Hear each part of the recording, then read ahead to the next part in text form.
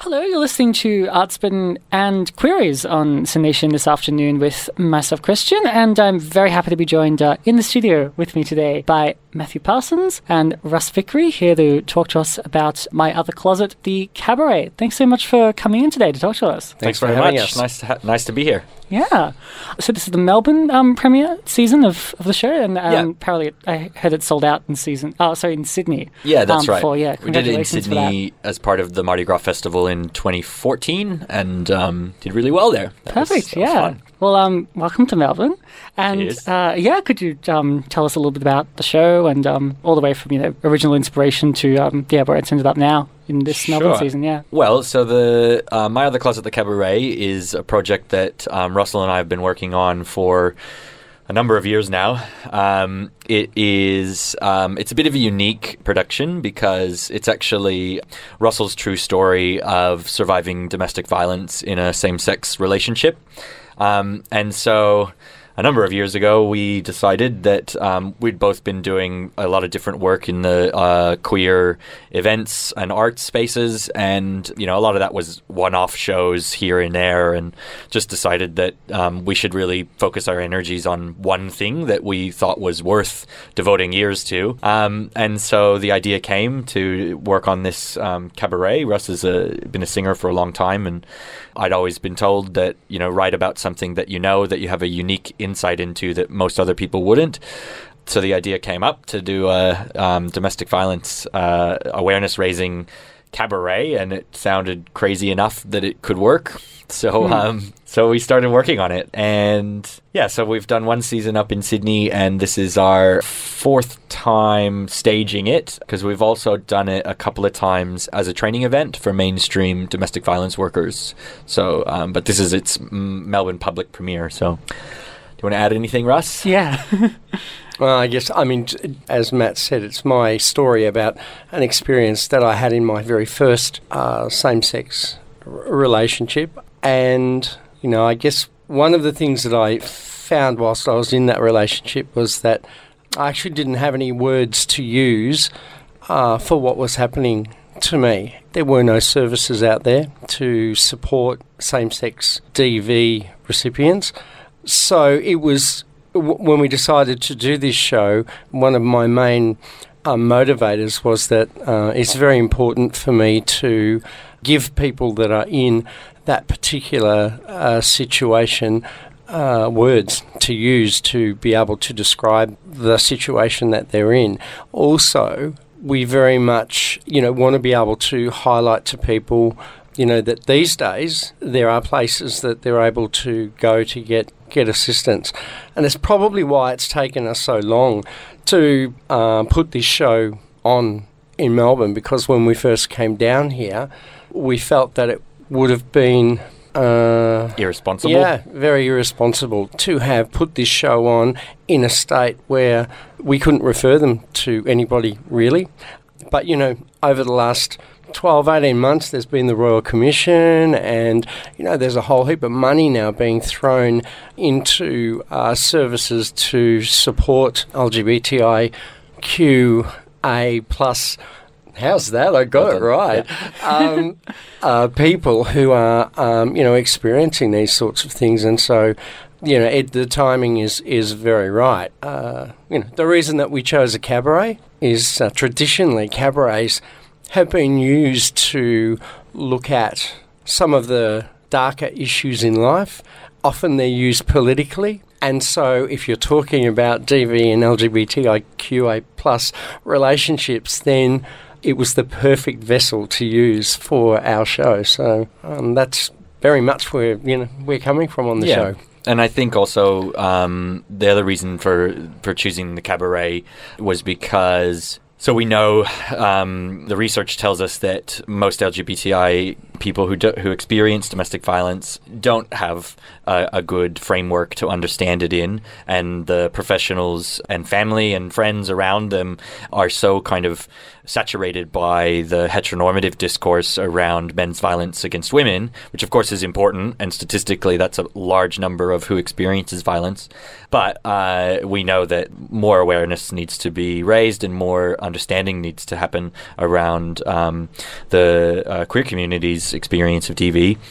And, a poster and a pamphlet and a brochure can only go so far, whereas, actually sitting in the room and having an hour and a half experience following Russell's journey, not only through dialogue but also through song, really gives you a emotional connection to the issue.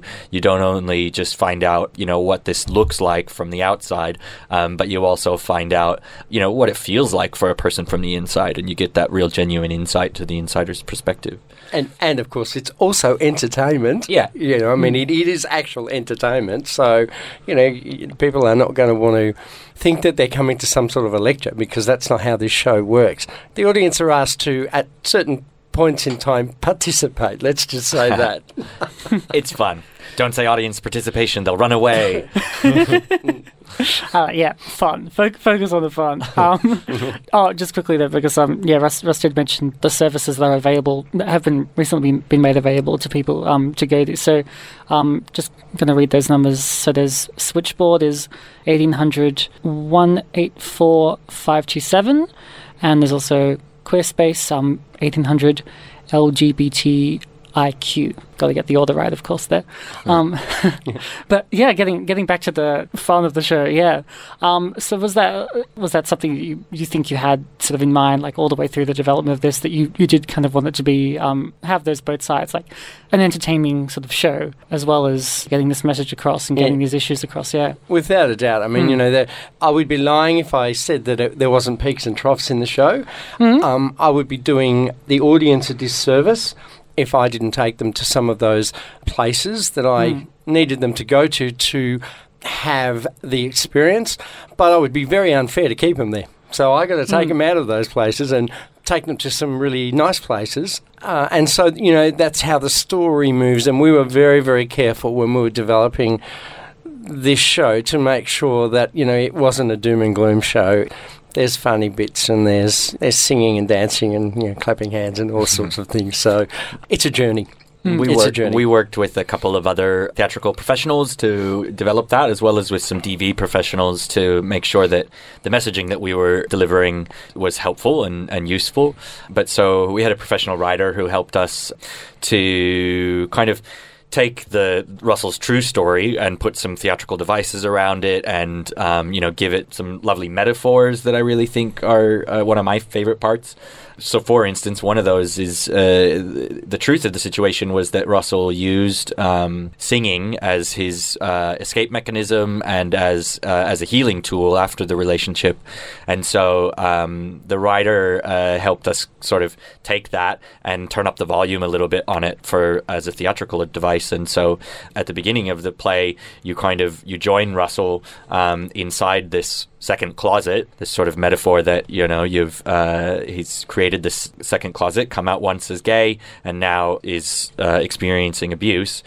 And Rusty explains that he's created this fantasy world of a cabaret to cope with what's going on, and so you as the audience are brought into that because you're his fantasy audience, and if he just keeps singing and dancing and singing and dancing, then everything will be okay. So that's the kind of tension of the first part of the show is that kind of, we call one character Liza Barelli, because for those of you on the other end of this audio, you can't see that Russell's a big, hairy, gay man, and the slang for that's a bear in the queer community. So Liza Barelli is kind of that coping mechanism, and then you've got the real Russell, the victim, sort of telling their story. I hate that word. I hate that word. Survivor. The person experiencing Survivor. the violence.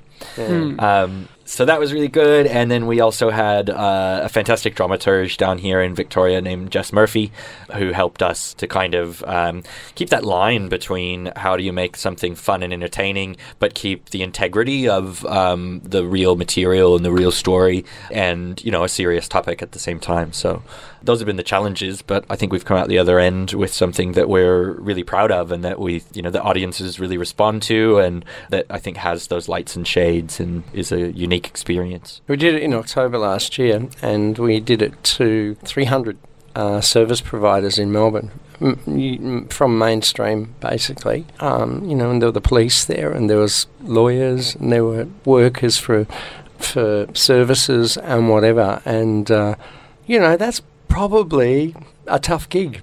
And the show went over amazingly well with all of them. So, if we can draw those people in, then, there's really good messages in there for the general public.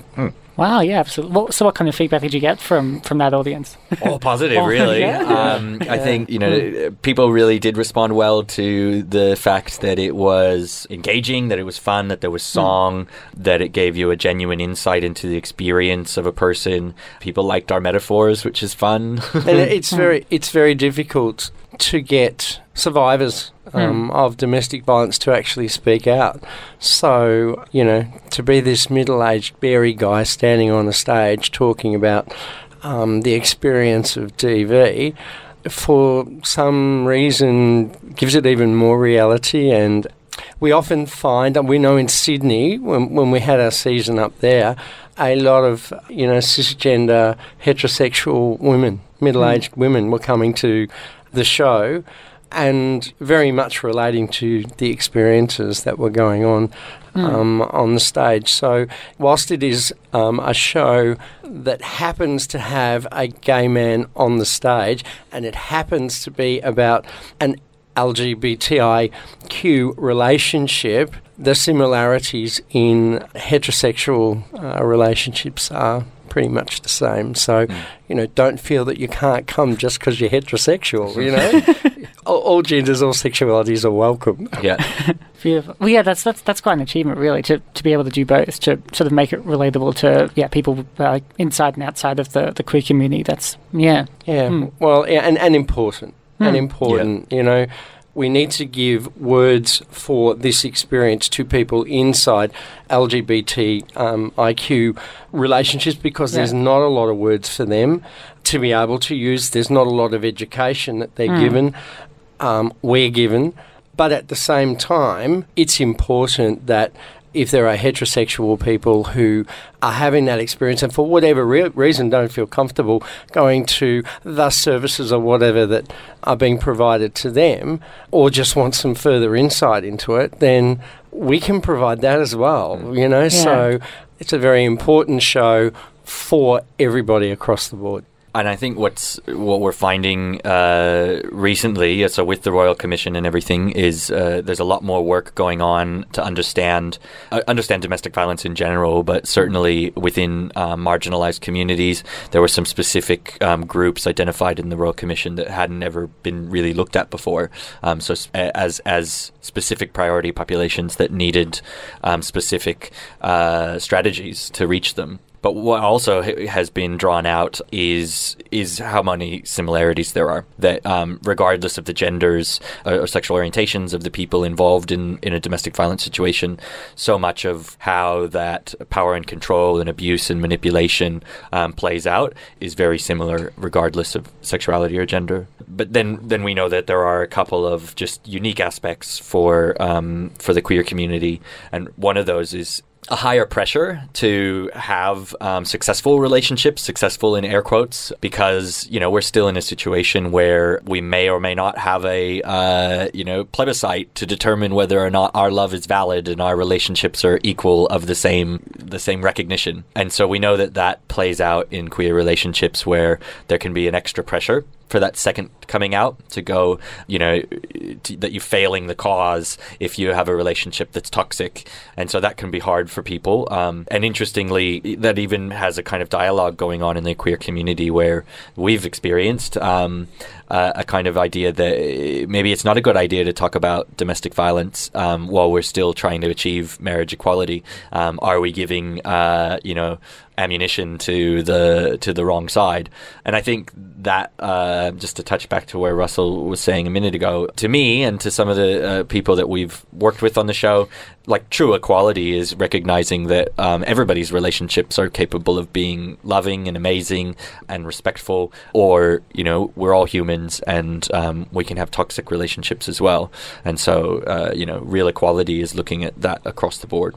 Well, yeah, and the bottom line is that very much just because you're gay or LGBTIQ doesn't mean that you automatically will make the best choices in relationships. I mean, that doesn't necessarily go hand in hand. So But should you accept less than in a relationship just because you're gay? No, I don't think so. And I think that's what this show highlights. You know, you don't have to sit there and be in a relationship that's not good for you and justify it by saying, you know, well, I will accept less than I'm entitled to.